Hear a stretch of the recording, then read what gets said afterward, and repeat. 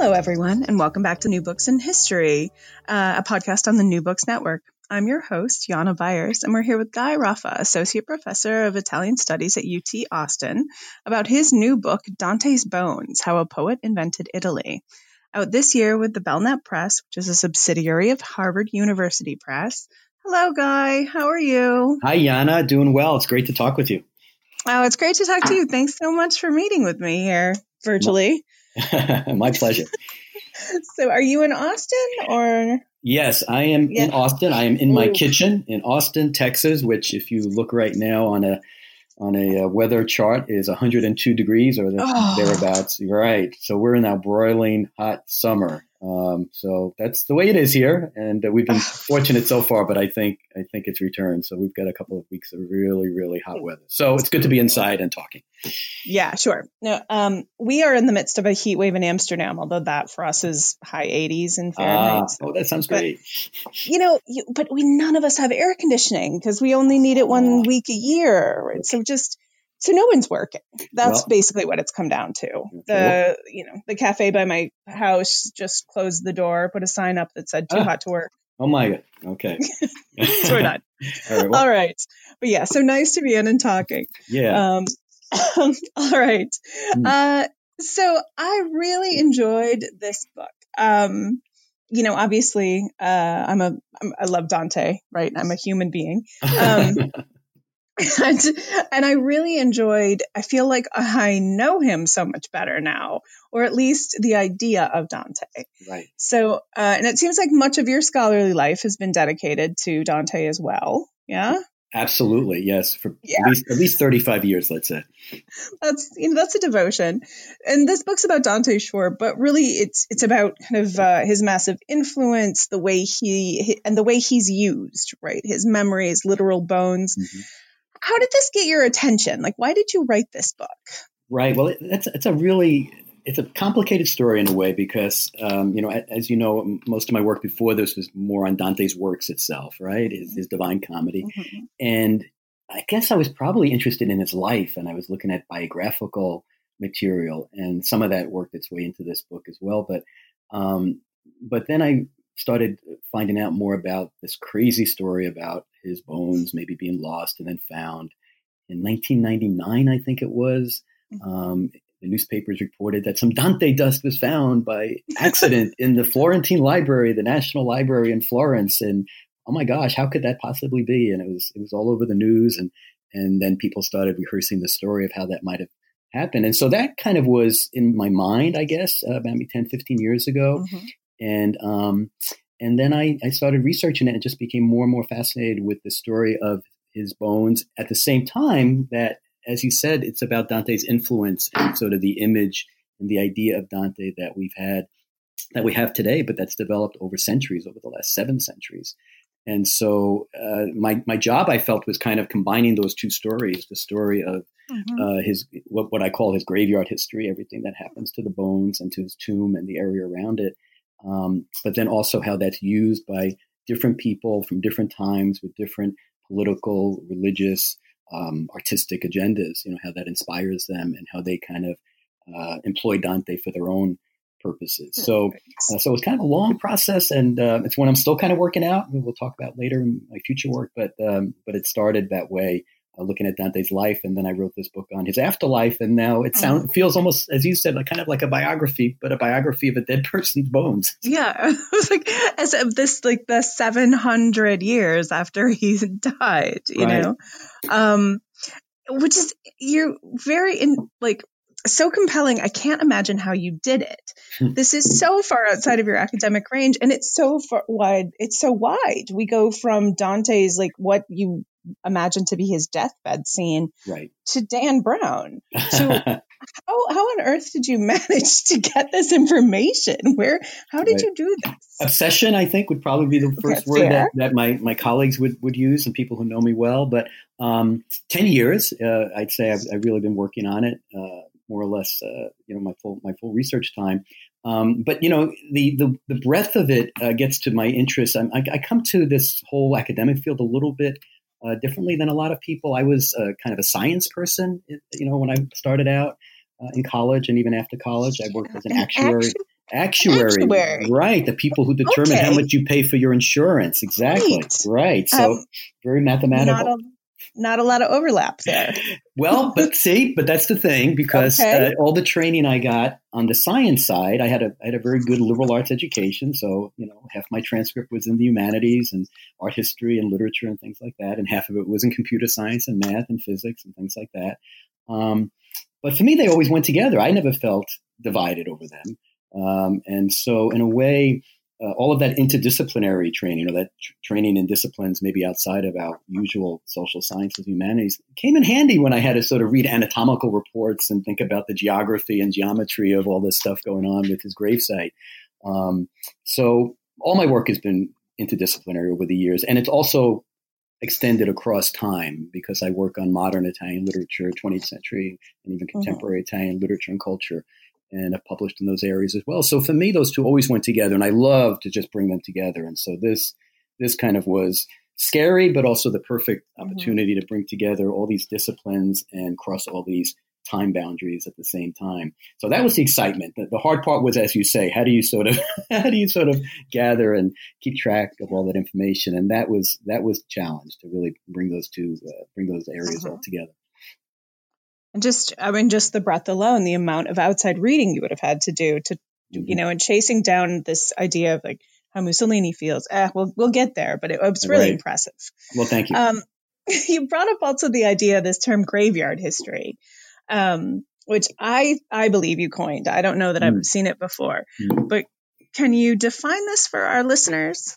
So for me, it's kind of a comprehensive term that talks about everything about his bones that we're saying, but then also not just his bones, because a lot of things happen sort of around his physical tomb and the area around the tomb, and those become really, really important places and items in my story, in part because the bones are not always in the tomb. So what I'll call, and I use different terms. I use mausoleum. I use maybe mortuary chapel. It's hard to know how to really define this little structure that we would find today if we went to Ravenna, Italy, and one of the places I'm sure we would visit would be Dante's tomb, and we'd see this little, relatively speaking, smaller neoclassical temple. And the one we see today, the building we see today, was built around 1780, 1781. By Camillo Morigia, and his tomb, the marble sarcophagus, is inside there, and his bones we think are there now. Just to sort of spoiler alert, that's probably where they are now. We think next year is the 700th. 2021 is the 700th anniversary of his death. There had been talk about opening that tomb. I haven't seen anything recently in the Italian news or in the festivities that are planned for the next year to suggest that, but I think we'll just assume they're there. So the graveyard history, refers to his afterlife, his physical afterlife, which is really striking for someone like Dante, who's such an expert. He's the world's best expert, I guess, in some ways, on the spiritual afterlife, right?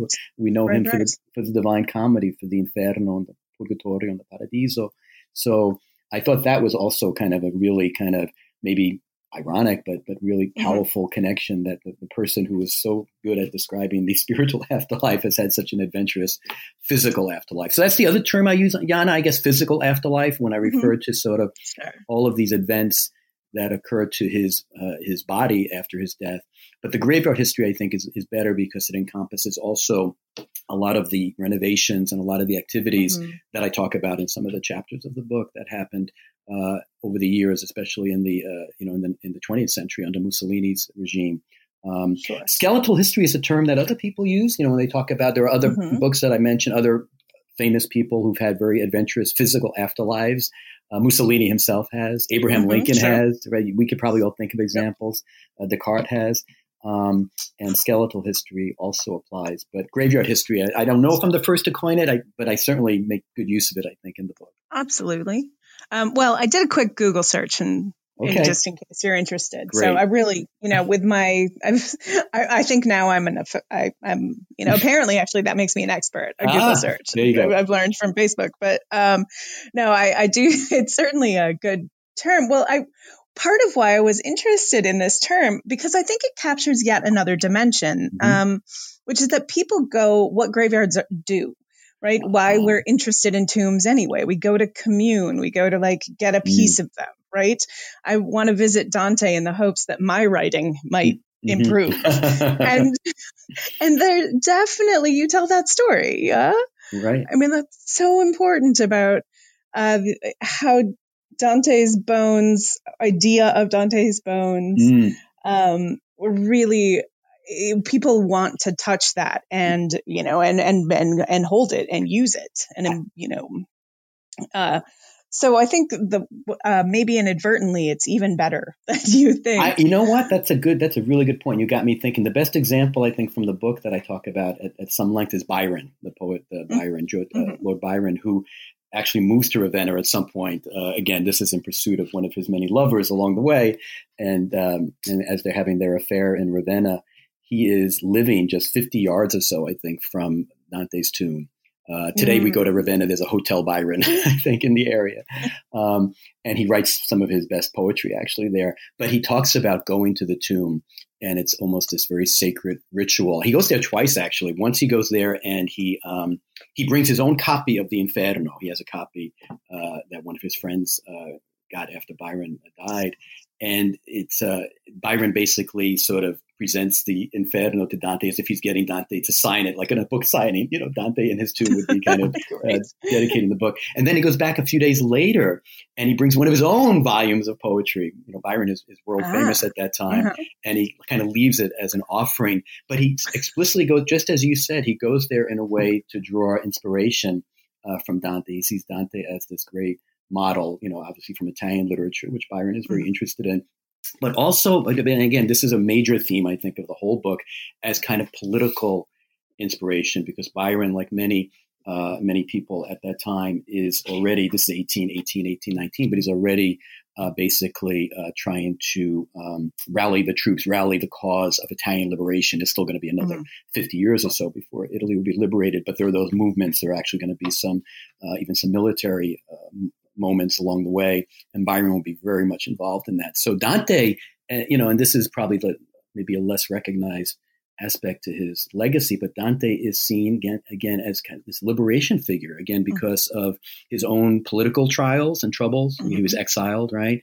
And he has this idea of Italy being riven by factionalism and also foreign intervention. And he wants Italy to be, you know, to be united. It's not a country, obviously, in his day and age, but he wants it to be at least kind of free of all of those problems. And so Dante becomes the model, and not just for American liberation, not for, I jumped ahead, not just for Italian liberation, but, you know, as you saw, I think in the book, he becomes that model even for American liberation and freedom in the during the Civil War years for the emancipation of slavery. So he becomes this figure of liberation for people like Byron politically, and an inspiration artistically as well. All of those things kind of wrapped up in one. I think that's what makes him so powerful and so interesting over the years.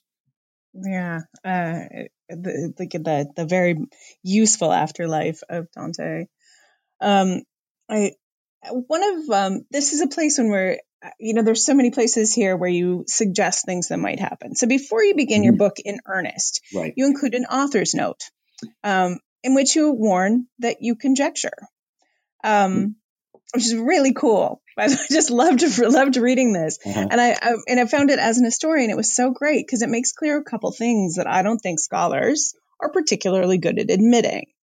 Right? Like one, that our process is windy and full of steps backwards and morasses, and we have to navigate a lot of contradicting material, which means that two, we do so with care, but at some point we just have to make basically educated, very, very educated guesses.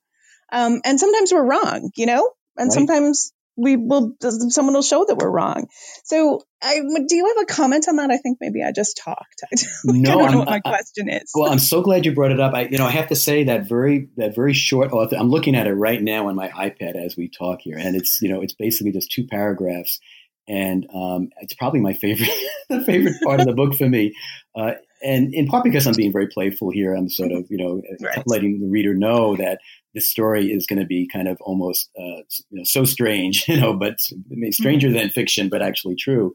But I'm just going to read one sentence from it because you just kind of paraphrase it, but it's some of my, I think it gets at what you're talking about. I say that in spite of basically me telling you what people are purported to have said and done, I'm frightfully aware that for certain episodes, even the best available sources of information are vague, incomplete, obscure, or blatantly contradictory. I think I would add biased in there now too, in our current age.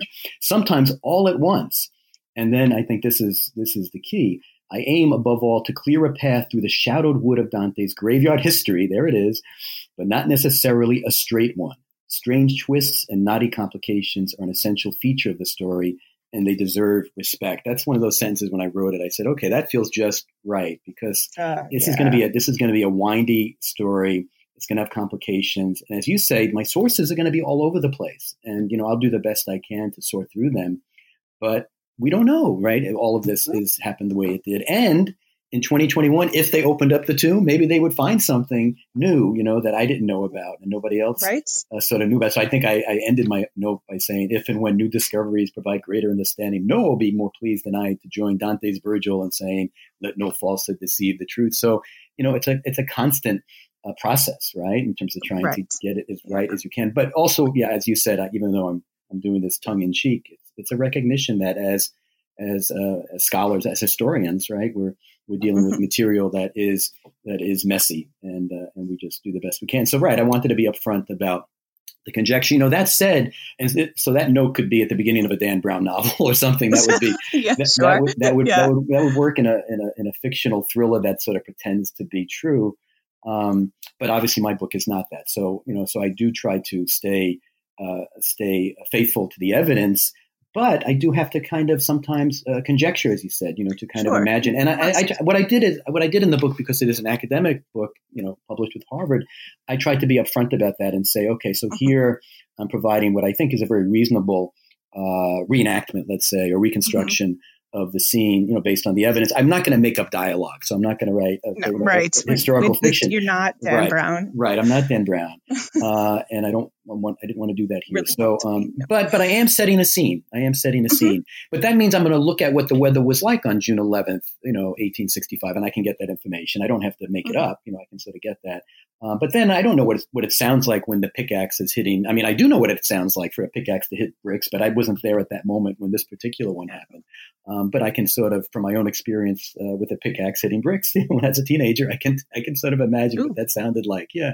So so that's how I said. So that's how I did that. But yes, right. So it's history, but there's also a lot of room here for conjecture, or at least interpretation, as there always is.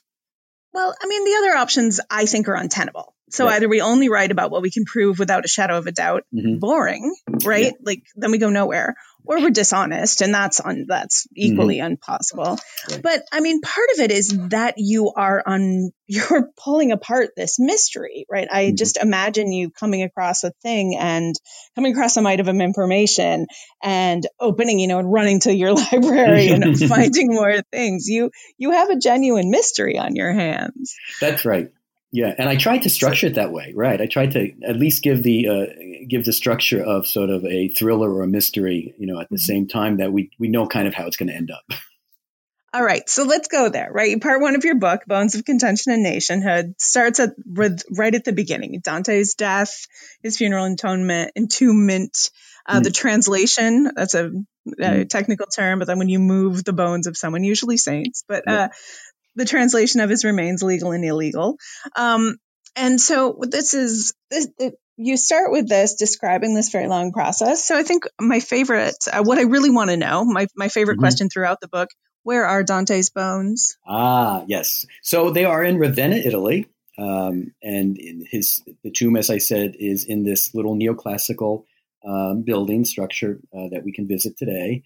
You can get on Google Maps and probably even get some good images of it even that way.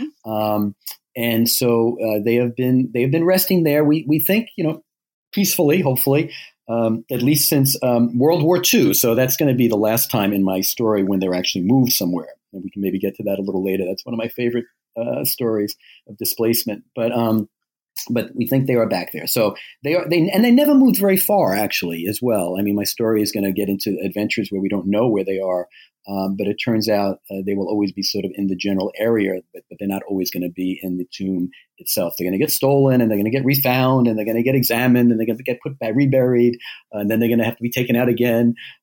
So sometimes purposely or with knowledge of the public, and sometimes not. But they are in and have always been, it seems, at least in Ravenna since the day Dante died in 1321. Are you sure? Are you sure about this? I can't be sure. You're right. And as I said, 2021 is around the corner. Maybe they'll confirm it. But at least we know they were put back there.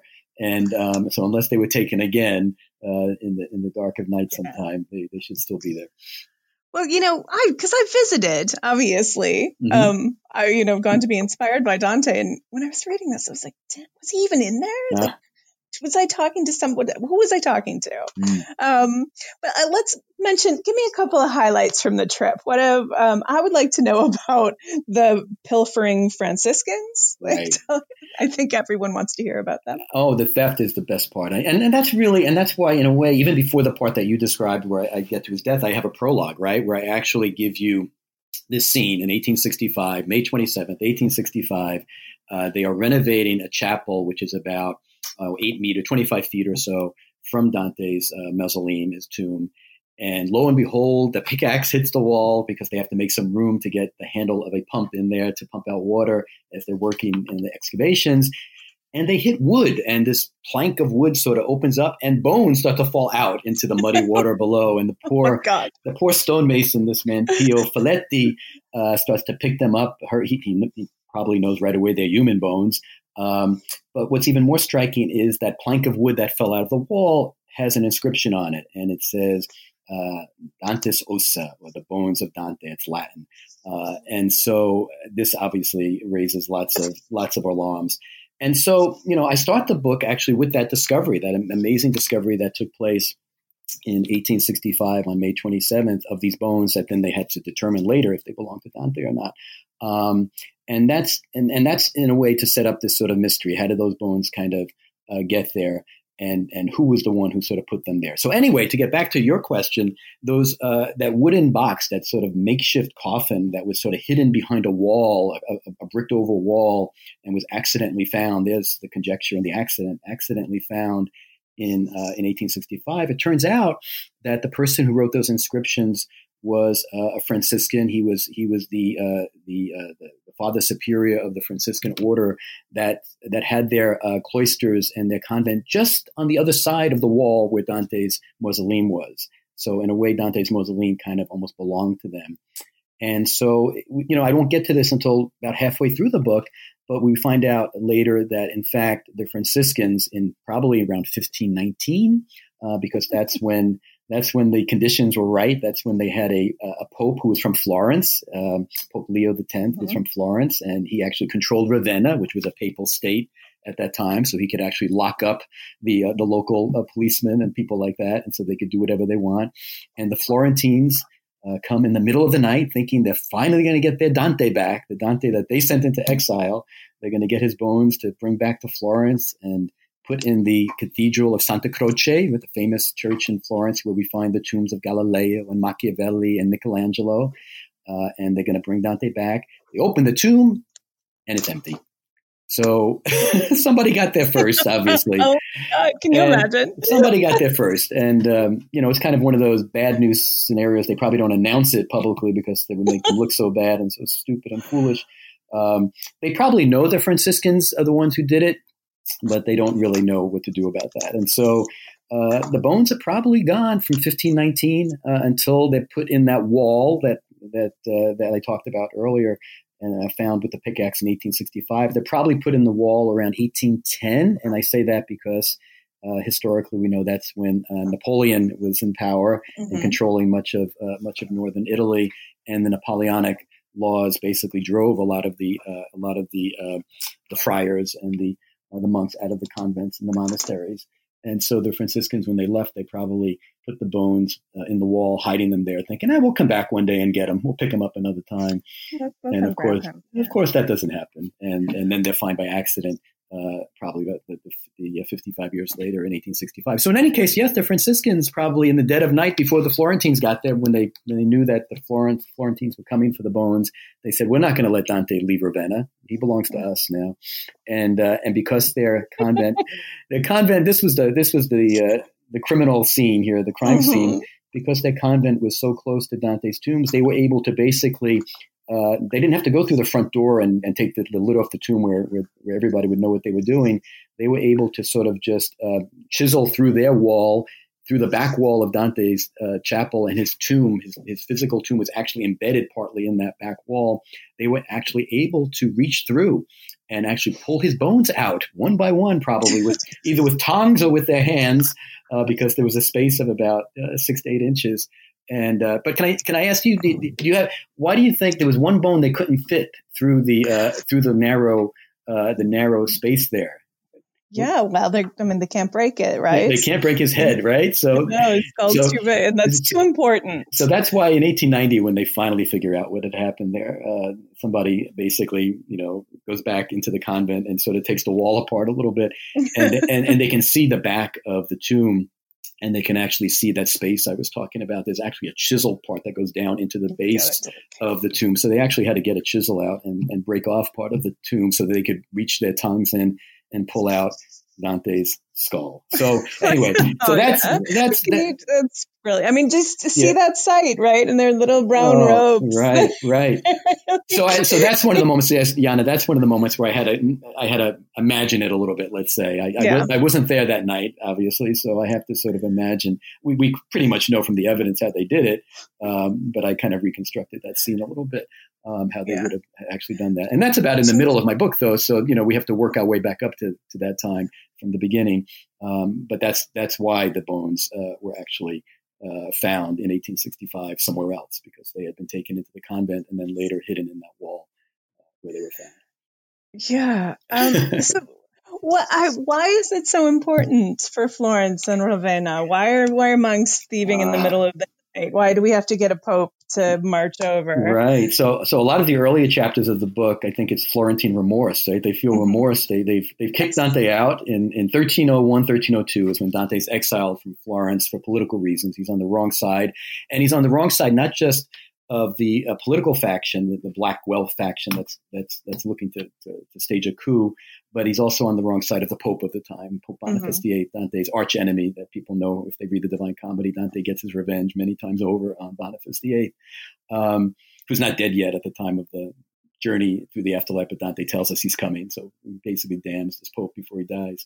But in any case, Dante's exiled, but then Florence realized Dante becomes the great poet, right? Not long after his death, his work becomes the bestseller of the late Middle Ages, as it starts to circulate manuscripts, and everybody is celebrating Dante as this great poet. And the political times have changed, and so by 1378, maybe even earlier, Boccaccio was already writing before that about how Florence did Dante wrong, and if they had any common sense, they would try to get him back. But of course, Dante won't even want to go back because he's probably happier in Ravenna since Florence ditched him.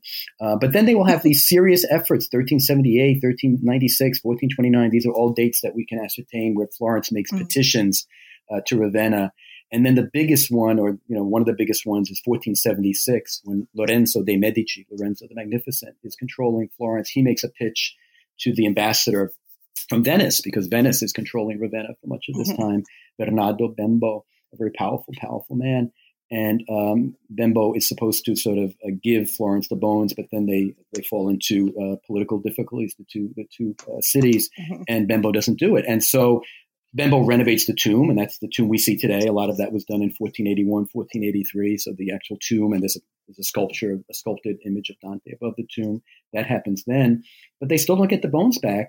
And then I guess after Lorenzo, his son, Giovanni de' Medici, becomes Pope, as I said, Leo X, and they petition him. And then they have actually the power to actually go to Ravenna. But as I said, the bones are not going to be there. So Florence is going to try it all through these years. And then even after those years, they will try to sort of get the bones back. Right through the unification period, they will make a major petition in 1864, 1865, right before the 600th anniversary of Dante's birth, and a big day in Italian history. And Ravenna at that point will say, well, you know what? Dante's not in exile anymore because now we're a country. So wherever he is in Italy, he's home. He's home. He doesn't have to be in Florence. He's home in Ravenna. So I think I was finishing the book in summer 2019, last summer, and the news was reporting that Florence and Ravenna were in negotiations. The two mayors were actually talking about a temporary transfer of Dante's bones to Florence. The way like a museum lends the most precious artwork. Sure, right. They were going to do one of those, and I think it's fallen apart. I've tried to do some more recent research. We can look later. I haven't seen any follow up to that, but they've still been trying to at least find a way to celebrate Dante in Florence, even if it would only be, I don't know, they would bring the tomb there for a year or two and then bring it back to Ravenna or something like that. It would be quite a deal. But even then, in 2019, they said, no, this is unlikely to happen. Yeah, no. I mean, I wouldn't trust them after 700 years. While you were talking, I just remembered of when I was doing one of my research trips to Venice. I remember somebody explaining to me that this was a win for Venice, that Venice had protected Dante's bones. Right. That this was actually Dante was in Venice, because that's a very Venetian way to look at the world. I see. So I'd completely forgotten about that. I'll have to think about it and make sense of it later. Right. Yeah. Oh, so Dante is, this symbol, I mean, really of just power, right? He's used as kind of this idea of who's stronger, who has power, to whom does he belong? But then in the 19th century, he really does take on this other kind of outsized significance, right? Mm-hmm. Right. And becomes even more important. So one of the things I think a little vignette I would like to talk about, kind of draw meaning out of, is the desire to find Dante's true face. Mm-hmm. Okay, in the 19th century, we see this happen. So what's going on there?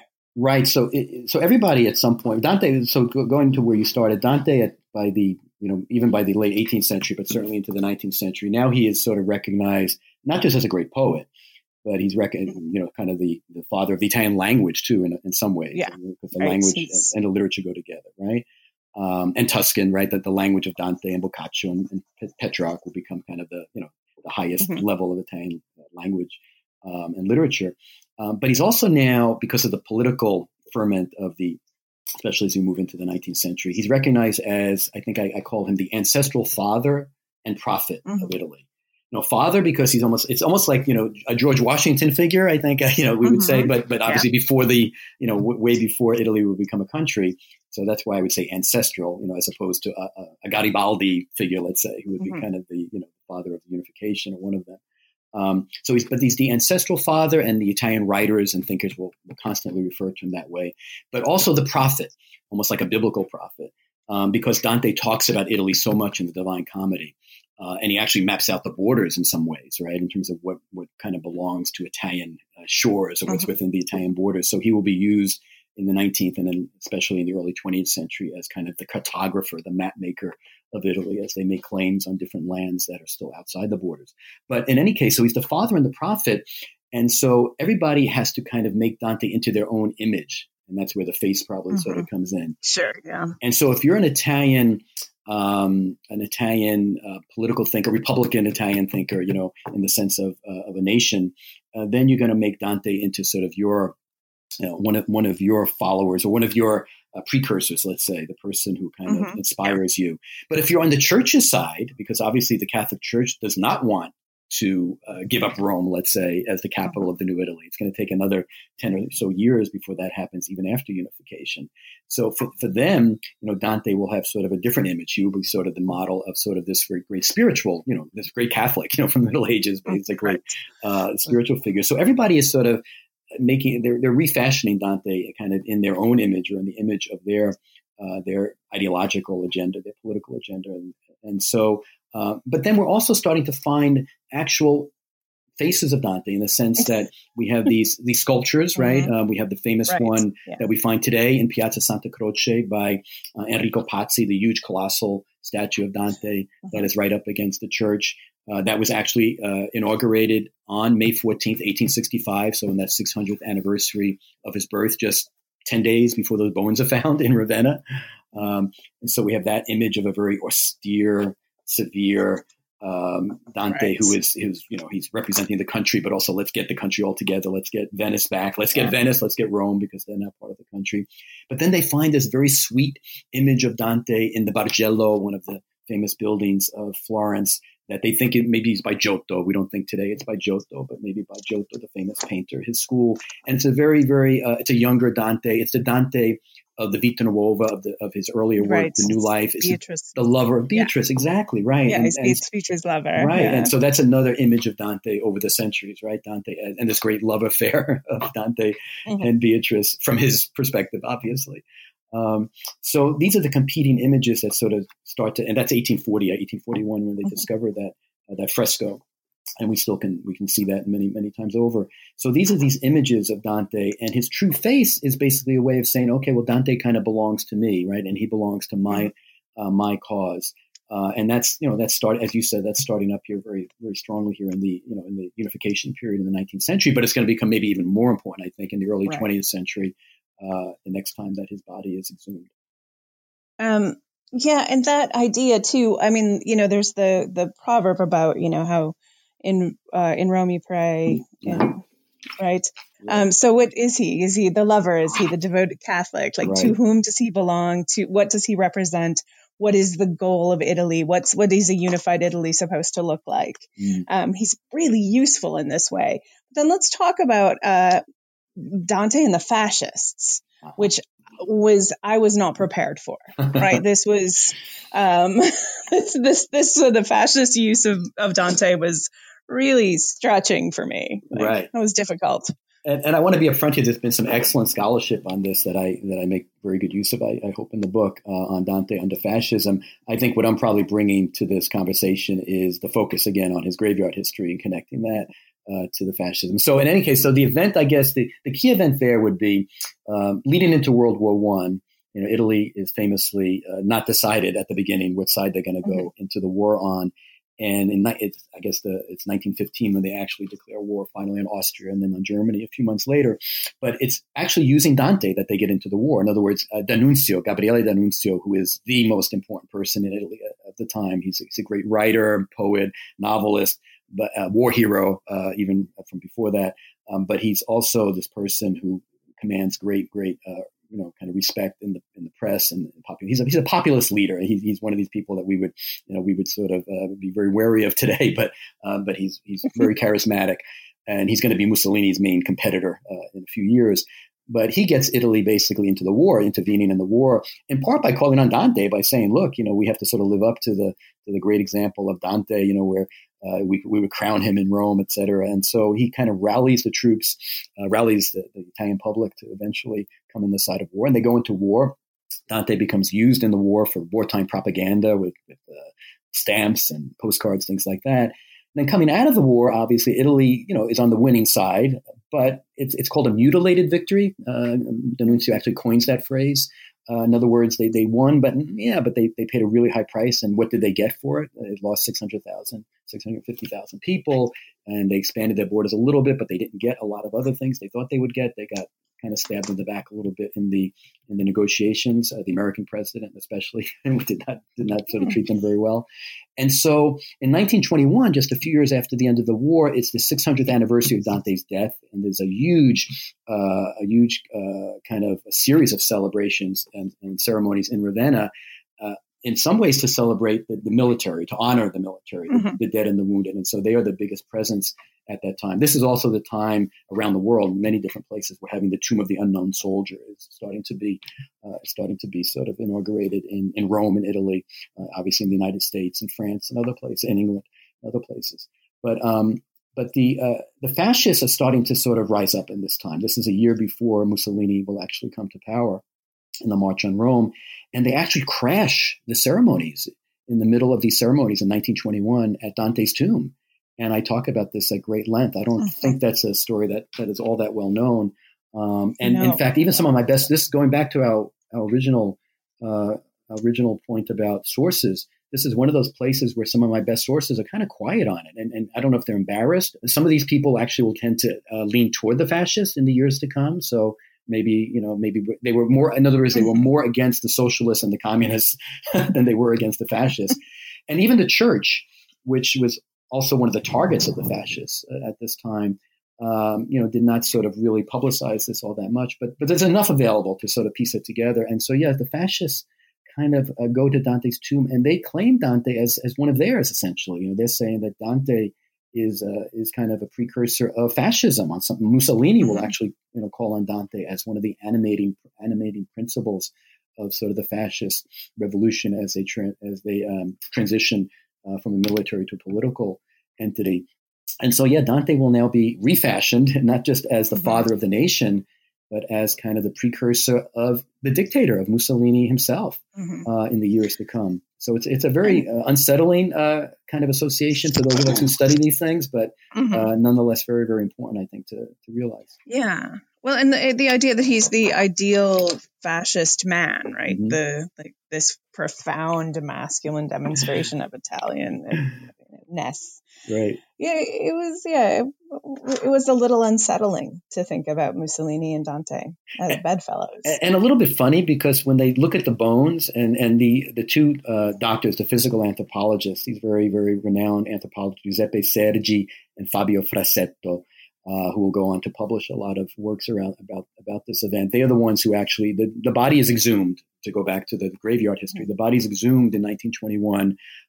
Again, not very publicly. In fact, they're trying to keep this out of the public. It's after the ceremonies, just a few weeks after, and they're trying to do it secretly. But they're doing this because they want to do a more accurate measurement of that. They actually really want to. They don't think that in 1865 the doctors knew what they were doing when they measured things. They didn't have all of the knowledge and skills. So they're actually examining the skeleton, and they're also adding some of the pieces that had been stolen in 1865, because remember those bones that fell out of the wall? Right, yeah. They didn't all go back. Yeah. They didn't all go back. Of course not. I found a piece.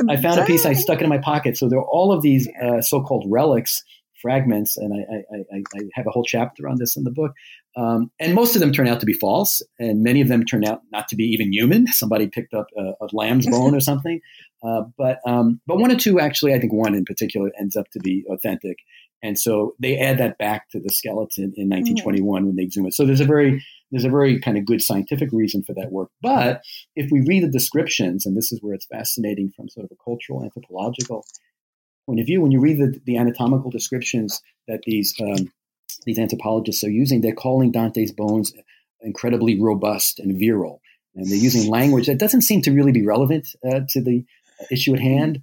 And the way I read that anyway is that this is almost kind of a proto-fascist, way of making Dante into this, as you say, this, not just this virile masculine embodiment of sort of fascism, the way Mussolini's body will be used also. He will always pose with his shirt off and doing athletic things to sort of talk about his virility. But Dante will also be seen as the ideal representative of the Mediterranean race, whatever that would mean in anthropological terms. And so it's a racialized masculine identity that is ascribed to him by the doctors themselves, by the physical anthropologists themselves, the scientists themselves. And that will serve, I think, the fascist purposes as they sort of go on. Ironically, I say because he was rather a small person, or I guess medium height maybe or so for his time and place. But the doctors actually say his collarbone was somewhat feminine. So it's not like he's a big brawny sort of person here. But yet they're making him into this image of virility and Mediterranean superiority, because they're also going to talk about, as you saw, the phrenology, the idea of the brain, how big his brain must have been, and also how it must have shown all of these inclinations toward great artistic, intellectual achievement and things like that. Everything that's been discredited many, many times over in terms of how we study these things. But in any case, that's going to be very, very much at the fore in these documents that I studied from 1921.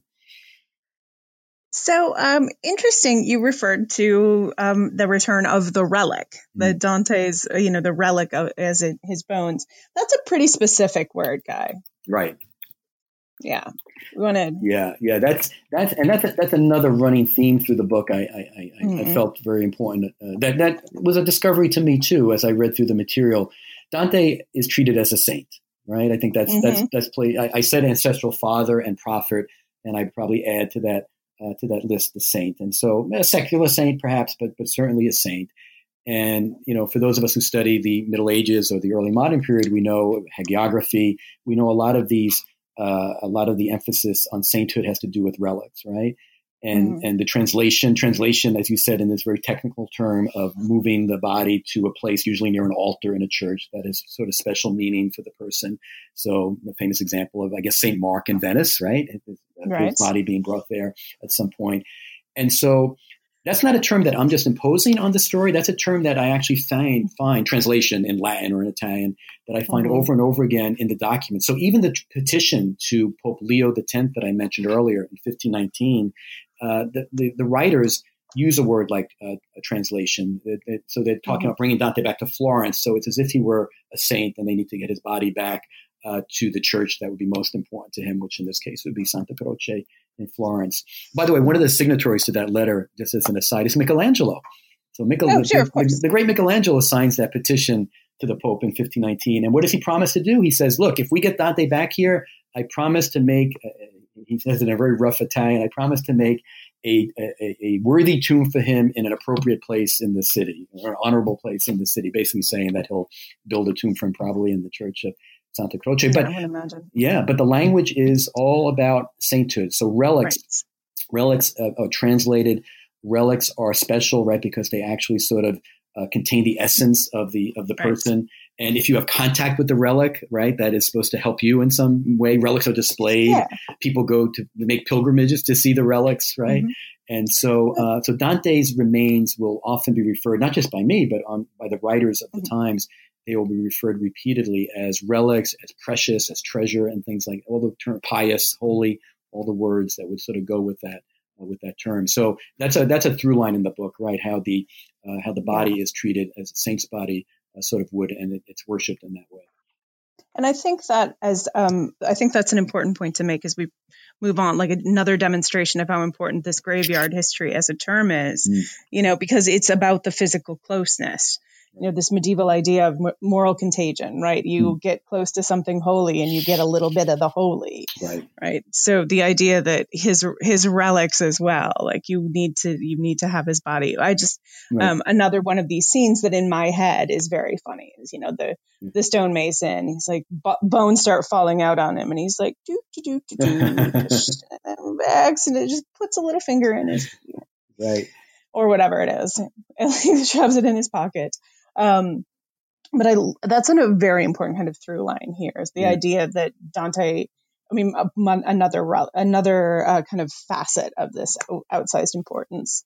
And in the other kind of point about that happens here in part 3 that I want to bring out, today, I learned that Longfellow had a bit of Dante with him in Massachusetts.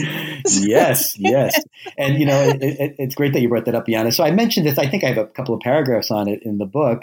And as I mentioned for Longfellow is right. He's given us the first complete American English translation of Dante in the 1860s, right? So he's very much indebted to Dante. He's teaching Dante, and then when he quits his teaching job at Harvard, he devotes a lot of his writing time to Dante.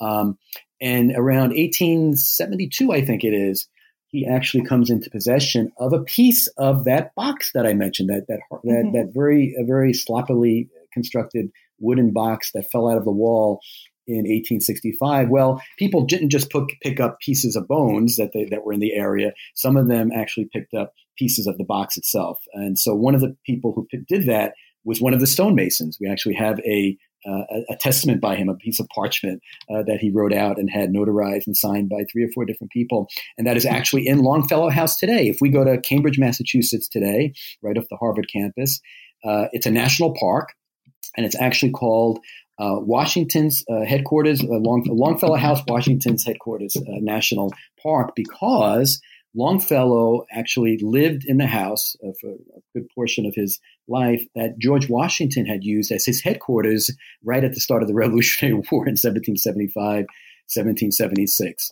So I found it just amazingly poignant. I've been to Longfellow House and I've been in this room there. Anybody can go.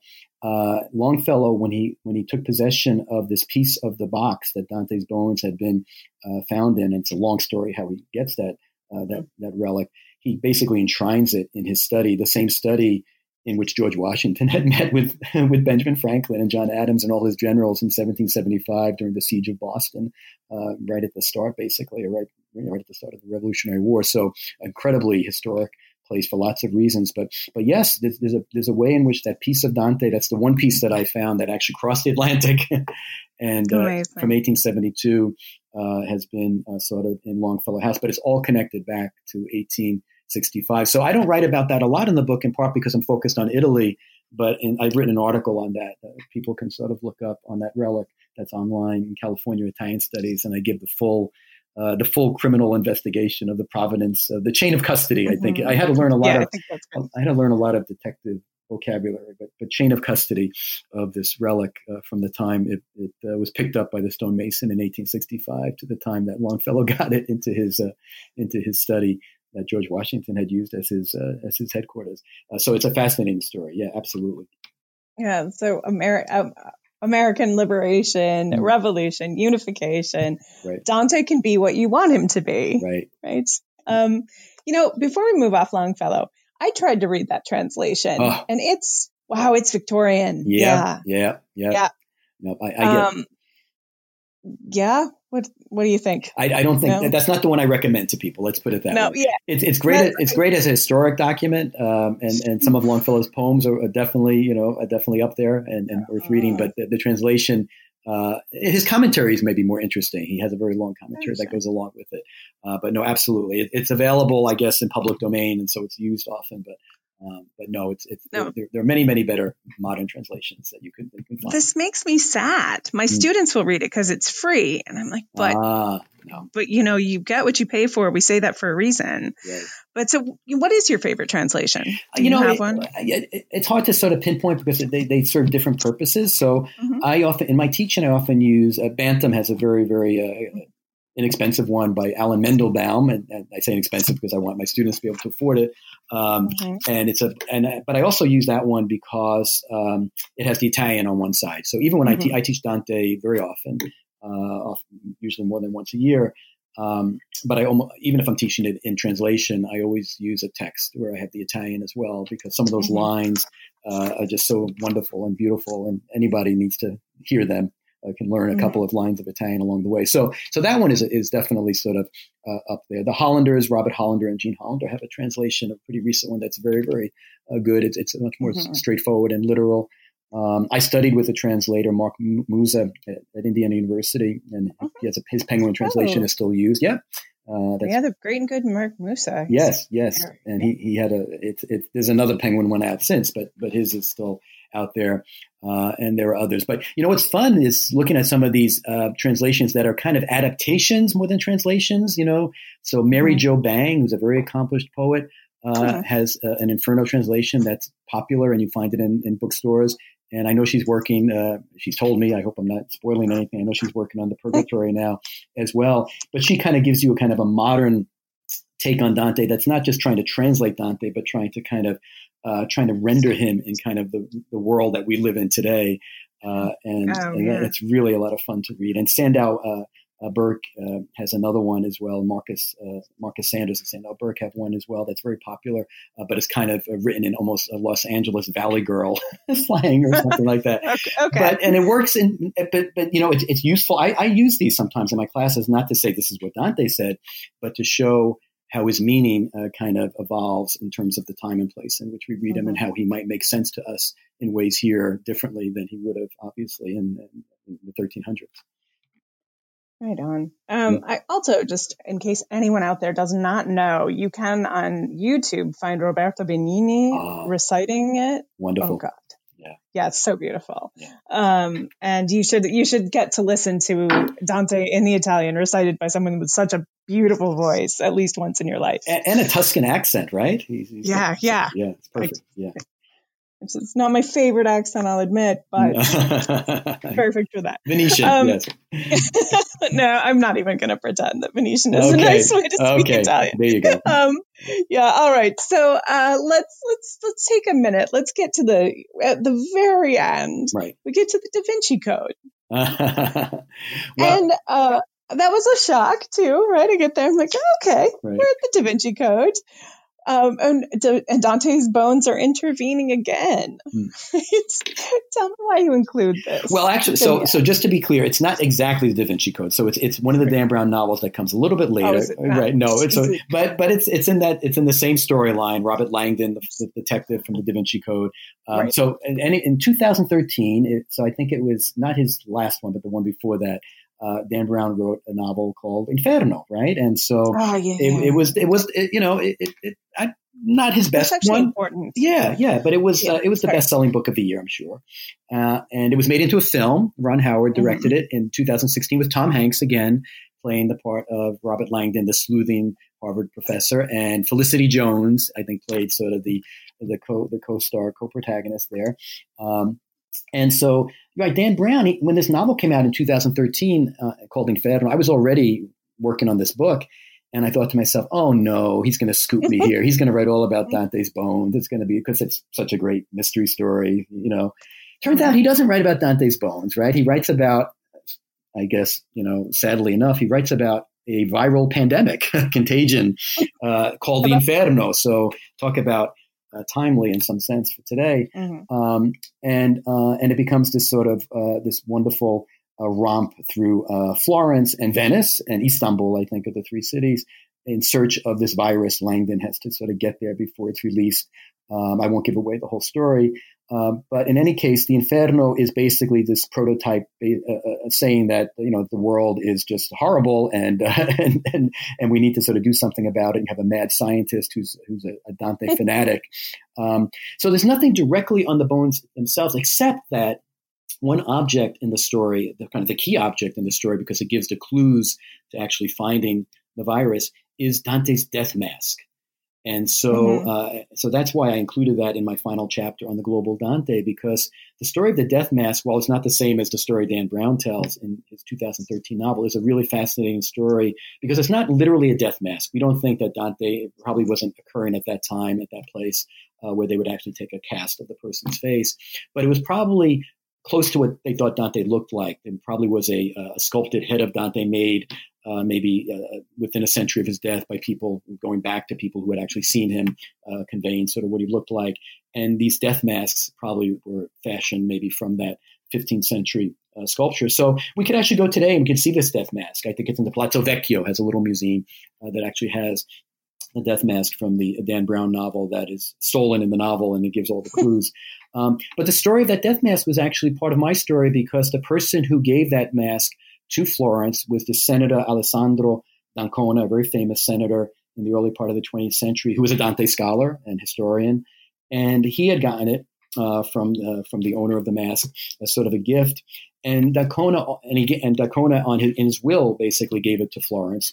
D'Ancona also had some of that Dante dust that we were talking about earlier that we started our conversation with. Dante dust. And this Dante dust, I think this might be the strangest relic of all, because this Dante dust was put into a very beautiful gold medallion, kind of almost like a pin that somebody would kind of wear. And so, and on the cover, it says, Dante's dust. And on the back, it just has the name of the jeweler, this very famous Florentine jeweler. And so the people who collected this Dante dust in 1865, they essentially, after the bones were removed from the table where they were being examined, they would sort of collect the particles or whatever was left on the table. So we don't know. I can't tell you scientifically if Dante's DNA is actually there or not. But we certainly know that it's a relic by virtue of having had contact with his bones. And contact relics is a classification of relic. It's a second order relic, yeah. Right. So anyway, the dust was obviously taken. It was distributed. One of the best parts of my story, I think, was trying to kind of track down these relics because they were not part of the official documentation. Nobody wanted to announce that they had stolen some Dante dust and made a relic out of it. But there were eyewitnesses who did leave records that I was able to sort of come across, some of them by accident, just reading through old documents. But this particular portion of the Dante dust, Senator d'Ancona took possession of it in the late 19th century. And today it's actually in the Senate Library in Rome. And one of my most enjoyable kind of connections was communicating with the archivist there in Rome. And she actually went and she got it out of the safe. They have it in a safe. And she photographed it for me. And those are the photographs I have in the book. So d'Ancona, to go back to Dan Brown, d'Ancona is the same person who gave the mask to Florence. And this mask becomes another one of these images of Dante that Dan Brown will use, right, to great effect to sort of convey the sense that Dante is relevant today. And with Benigni and all these other manifestations of Dante in popular culture, the video game, the very famous Electronic Arts video game from 2010, we see all of these different images of Dante that you and I have just been talking about, whether he's sort of the Italian ideal Mediterranean man or whether he's the lover of Beatrice. All these very different, somewhat distorted forms that make him sort of a global icon, I think, today. I think that takes us to a place where we can talk about kind of your overarching argument. Like, how would you sum that up for me? Right. So I think it goes back to this idea that that as over the centuries, people have made physical claims or claims to Dante's physical remains. At the same time, those have been claims not just on his bones, but those have been claims on his kind of legitimating authority for whatever political or ideological or religious agenda that you may have. So it varies from the artists like Byron and poets like Byron and Foscolo of the early 19th century, obviously to the Florentines before that, to the people kind of working toward unification in the middle of the 1800s to the fascist regime. Each of them is kind of fashioning Dante in their own image, but somehow connecting it to their claims to the physical body itself. They're using that as kind of the springboard to making these claims to kind of legitimating authority. Dante as kind of the authority for them. So that's I think that's kind of the big picture argument. I think the other one is, and this is more in terms of the plot of the book, but as Dante as the portion of his bones that becomes relevant diminishes from the full skeleton, to bones, to fragments, to dust, right? So you're going from big to small. His significance, his stature, his cultural stature is growing. He's a regional figure, a figure of regional rivalry between Florence and Ravenna, for much of the early modern period. But then he's going to become a national figure, obviously, for Italians in the 19th century. Then I guess if we want to distinguish between national and nationalist, perhaps, right? He's going to become this nationalist figure with the negative connotations of the militarist connotations of nationalism in the early 20th century, World War I, and leading into the fascist period. And I think, I don't know, could we agree today he's kind of a global figure? Would you absolutely? Would you say that, even if people haven't read him? Yeah, I think probably more people know about him than a lot more people know about him than have read him, but definitely. Right. And the idea that he has this incredibly, this power that you evoke Dante centuries after his death is really interesting. It's what, that's immortality on this level. And then the irony that he's the one who tells us about the afterlife. Yeah. And I think part of the global appeal, because I've tried to, this is a question that I ask myself a lot, is, why is he so popular? Even if people, don't necessarily even read the book or have any strong connection to the work itself, but why do they sort of still quote him or refer to him in different ways? And I think part of it is he's both, kind of high culture, right? He's kind of this canonical writer, obviously, but yet maybe it's the nature of what he's writing. I mean, he's writing in Italian, right, which is a huge decision on his part, not to write in Latin, as you would know from that period. And so he's already trying to reach a broader audience, right, as many writers today are trying to do. So he's got this kind of artistic and kind of intellectual appeal, this canonical appeal, at the same time that he's very, very popular. It's kind of everyone wants to read a story about hell and condemning people to hell and figuring out what happens to them after. So he's got both this commercial appeal and political appeal and this kind of artistic literary appeal. And I think we should it's gossipy and kind of bitchy. Yeah. It's a really fun read. Right. Purgatorio is less fun. Paradiso, mamma mia, but Inferno is so fun. Right. It's like, ooh. He could have been on TMZ. Well, can I make a pitch for Purgatory though for a second? Okay, yeah. So, and this, I think, it changes with age, I think, or maybe with time. So, when people ask me, my students ask me, Professor Raffa, what's your favorite part? And I say, well, it depends when you ask me, But as I've gotten a little bit older, Purgatory has become more important to me, and in part because of what I've talked about in this book. Purgatory is the realm. In some ways, it's the most innovative realm because, again, it's part of the Catholic theological system that doesn't exist, obviously, in Protestantism, and it's going to cause great problems for Martin Luther, et cetera, and it's going to be abused by the Catholic Church in many ways. But kind of theoretically or theologically, I find it a very beautiful concept because that's where the dead and the living connect, right? The souls in purgatory are the souls who are moving to a paradise. They're not going to hell. They've been saved. They have to kind of purge and purify themselves to go to paradise, but they're still incredibly nostalgic for the real world they left behind. And they're always asking about everybody back home. How is my family doing? How's my daughter? How's my wife? And so there's this and they're praying for the people back on earth. And I remember this growing up with my grandmother in Catholic churches. She would light candles. And, she was praying for the souls in purgatory, I suppose, right? And so there's this reciprocity that I find, apart from the theology, I just find it a very beautiful sort of concept.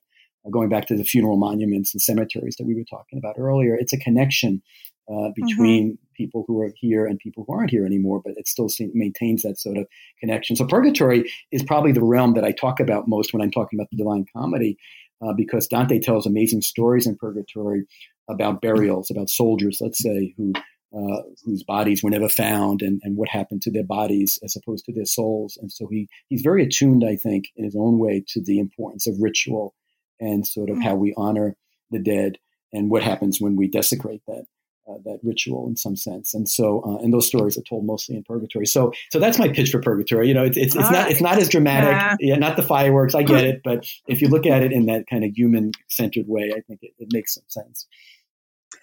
I have to admit, I haven't read past the Inferno since I was in grad school in 1990 something. So maybe I should give it a go. Give it a shot. It's certainly worth. In this time of pandemic, maybe it's exactly what I need. There you go. All right. All right. Thanks so much. So your personal website, which I'll link to on the post on the webpage, includes something called Dante Worlds. I wish that I had this when I was in grad school. Thank you. Can you do a quick pitch for checking that out? Absolutely. Dante World is a website, as you said. There are also books that go with it, but University of Chicago Press. But the website has a lot of information. It was my big project, I think, right before I started Dante's Bones. And I have a degree in computer science and mathematics, so it was a lot of fun to work with those people again, even as an Italian professor. I didn't do a lot of the coding, though I did some of it, but it was nice to just collaborate with the techies. And we built this very beautiful website. What the graphic design artist Saloni Robertson is a very accomplished studio artist, and she did a lot of original paintings for the site. She cited on my class, and so it gives the user a geographical navigation through the poem, into a multimedia. So you click, you see an image of the Inferno or the Purgatory or the Paradiso. You click on a region, you go into that region. It's old now, technologically speaking, so it's not 3D or anything like that. But you get a wonderful array of images. I have some audio recordings of the original verses, and then I have my commentary. So I give sort of users sort of a commentary of who these characters are and who these illusions are in a way. So it kind of integrates the text and the image and the sound. But the geographic navigation, I think, is what kind of sets it apart, because there are many wonderful Dante websites out there. But I think this one is still used a lot. I get a lot of feedback on it for that reason. So yes, please, people who are interested in Dante, it's a good guide, I think, as you're reading the poem itself, to sort of go along with the reading. It really is. The commentary is really very helpful. And you bring it to life in this way that I felt connected to the symbolism, and it's really nice. Thank you. And I think for students particularly, and yes, of course, read the books, but also people, read this book. We have hit on some of really cool parts of it, the things that I particularly enjoyed or struck me, but it's a goldmine. This is a great story, and I'm a mystery lover, and I think there's some link between historians and mystery lovers. I don't know what that is, but you're gonna love this. It's going to be interesting. So do this. Read this book. So this is, I know you just finished it. You just finished this, and you deserve a breather, but I am sure you're working on something new. So no breather for me. So yeah, what's next? I was very lucky. I just won a National Endowment for Humanities Fellowship. It's called a Public Scholars Fellowship. Woo! Yes. Congratulations. Yes, it was a very, very, I have to say, a bit of a surprise, but a very welcome surprise. But I won this fellowship to work over the next year on my next project, which kind of comes out of Dante's Bones, a little bit the last chapter where I talk about Longfellow and Dante in the current moment. It's going to be a book specifically on Dante's American afterlife. So whereas I focus mostly on Dante in Italy and Dante's Bones, this next book, which I promise will be much shorter and won't take me 10 years. I've already done some work on it, but it builds on some of the shorter pieces I've written. People can see these also on my website under the essays on Mad Men, let's say the television series Mad Men, the Dan Brown novel we've talked about, and some other kind of more contemporary resonances of Dante. But I'm going to be tracing Dante's influence in American culture, not just literary culture. I'll start with Longfellow and the Civil War, but I'll focus a lot on the political liberation theme. But I'll be taking it through the early 20th century when we start to see statues of Dante appear in Italian-American funded events in the United States. There's one right across from Lincoln Center in New York City, another one in Washington, D.C. These were put there in 1921. Some very, very powerful Dante movies that sort of come up in the 1930s in Hollywood. And I'll take it all the way through to the present time, including the time we're living in now when people are quoting Dante during the pandemic and during the protests for racial justice. And they're talking about Dante's disdain for those who were neutral in times of moral crisis. John F. Kennedy, Martin Luther King also would quote that over time. So those are the kinds of things that I'm really looking forward to researching more on and sort of bringing in the book I work on in the next year, thanks to the funding. So I don't get to teach Dante this next year, but I get to do lots of reading and writing on Dante. If you're going to take a year off, this is a good one. I think so. Yeah, absolutely. All right. Once again, everybody, the book is Dante's Bones, How a Poet Invented Italy. Highly recommended. And I am Guy. I'm excited about reading the next one. That sounds really cool. Thank you so much, Yana. Great talking to you. Thanks so much. It's great to talk to you.